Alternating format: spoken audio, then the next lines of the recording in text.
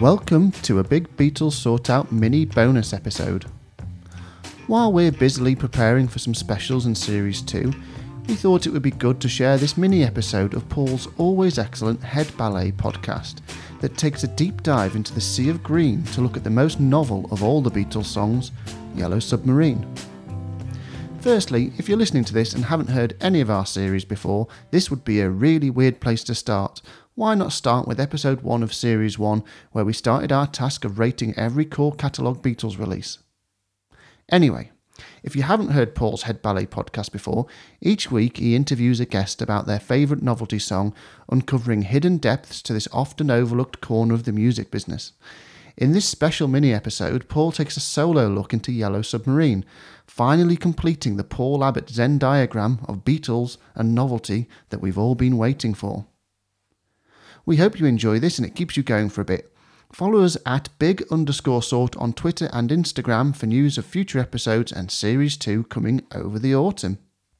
And now, full speed ahead, Paul. The Beatles album Revolver essentially had two singles associated with it. Paperback Writer, backed with Rain, came out in June of 1966, before the album came out, whilst the next single, Yellow Submarine and Eleanor Rigby, which was a double A-side, appeared at the same time as the LP in August of that year.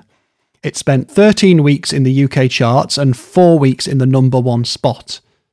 So the Yellow Submarine Eleanor Rigby double A-side was issued in the States as well, but the rules on how double A-sides work there and how they're registered meant that in America, Yellow Submarine got to number 2, whilst Eleanor Rigby only made it up to number 11.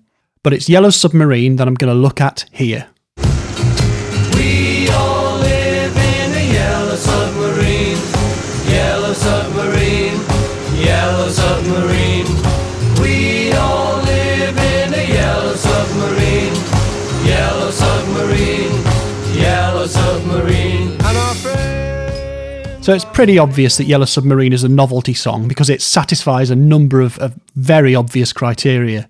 It's aimed at a broad audience, but slanted towards kids. It features sound effects. It's got an unusual subject matter.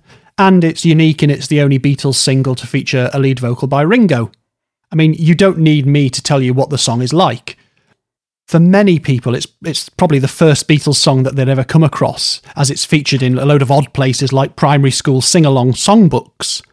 I know our school had a songbook which was called A Pusky-Doo, which had been published in 1975 originally and featured Yellow Submarine alongside songs like There's a Hole in My Bucket, Bananas in Pyjamas, Morningtown Ride and Lily the Pink and loads of other stuff, including everyone's favourite, I Can Sing a Rainbow. Red and yellow and pink and green, orange and purple and blue.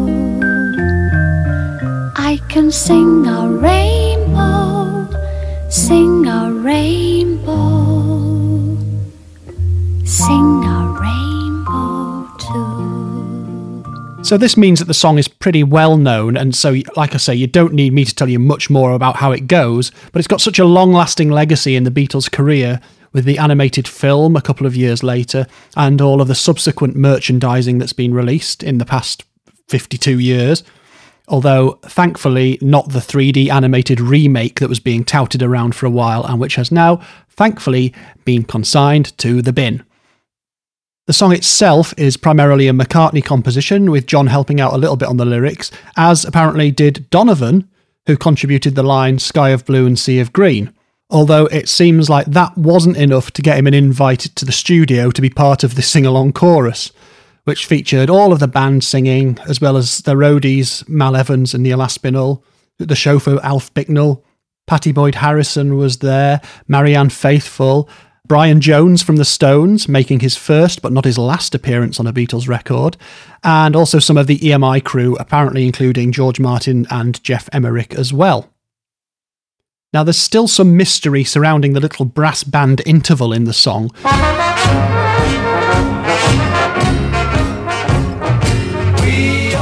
which for years people thought was taken off a 78 RPM recording. This is something that Jeff Emerick said was the case.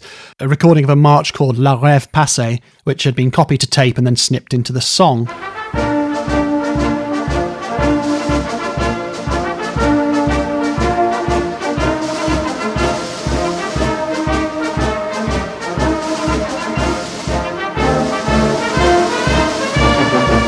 other sources say it's actually some currently unknown session musicians who are brought in. I mean, it's a very short little section, and it sounds to me like, given the quality of the playing, that they have actually drafted in some outside musicians and said, look, rough and ready, quick, just do a little blast of this few bars of La Rêve Passée, rather than getting the recording. They've got perhaps the sheet music, and they've done that and then cut it in or whatever. I mean, the intonation on the playing's quite rough and ready, so I don't know. Would you be expected to perhaps hear some crackle from the 78? I don't know.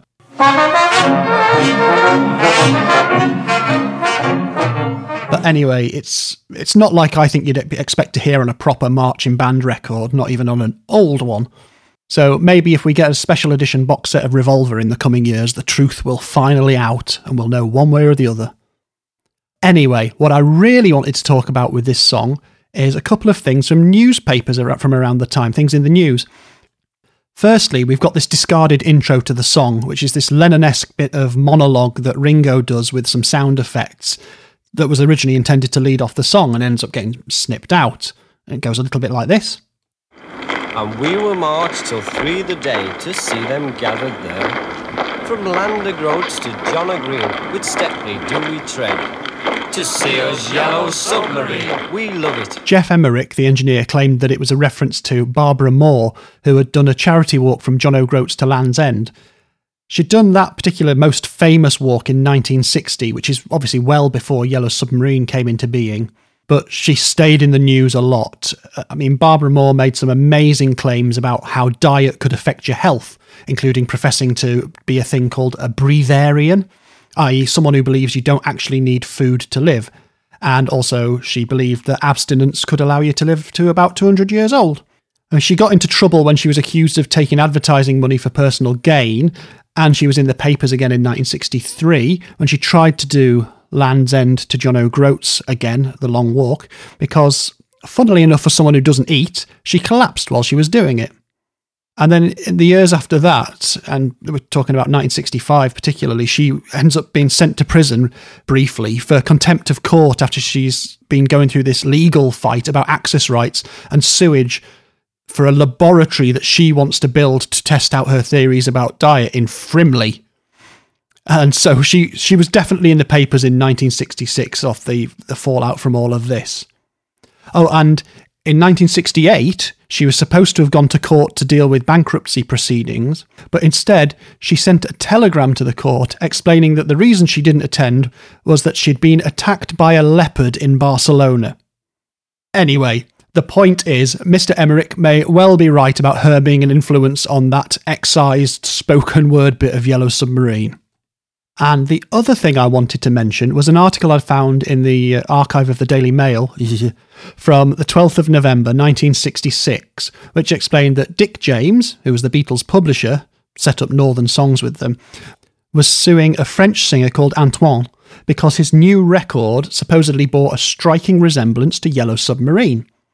Now, James, who was really only doing his job of protecting the Beatles' intellectual property, and was probably made aware of this by the person in France who represented Northern Songs there, so James demands a seizure of the copies of Antoine's song, any profits from its sale, and £3,700 in court costs, which would be about £70,000 these days.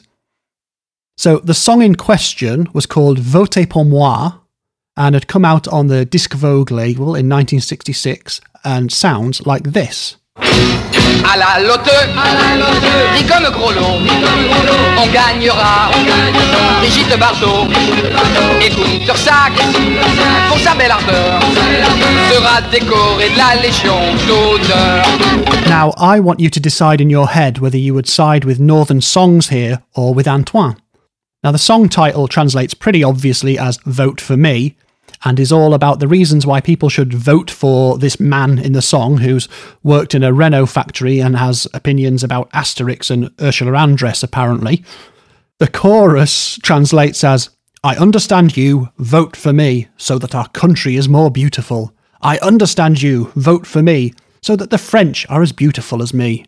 Je vous ai compris, votez pour moi, pour que notre patrie soit plus belle.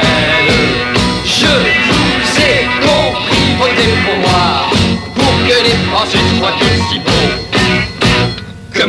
mean, lyrically, it's got nothing in common with Yellow Submarine, and it's a bit more like Antoine's other stuff, which seems to be mainly protest song, usually with sort of garage rock sound. But he's done this thing, which sounds quite silly, but it still appears to be sort of satirical or protest in some way. So how did Dick James's claim go? Well, we're going to fast forward to November 1970 before we can finally find out the answer. And Northern Songs has won the case. After 4 years and just before McCartney files a suit to dissolve the Beatles, and in fact, after James himself had sold the publishing company, a French court found that Antoine had plagiarised Yellow Submarine and ordered a ban on distribution and broadcast of the song, and damages of 10,000 francs to be paid, which apparently in those days amounted to about £800. So there you have it. If you thought Yellow Submarine was just that kid's song the Beatles did, well, now you know that it's got a strange life all of its own and many stories attached to it, and that's without even going into the many, many bizarre cover versions that have been done of it. And with that, I will simply say, thanks for listening, everyone.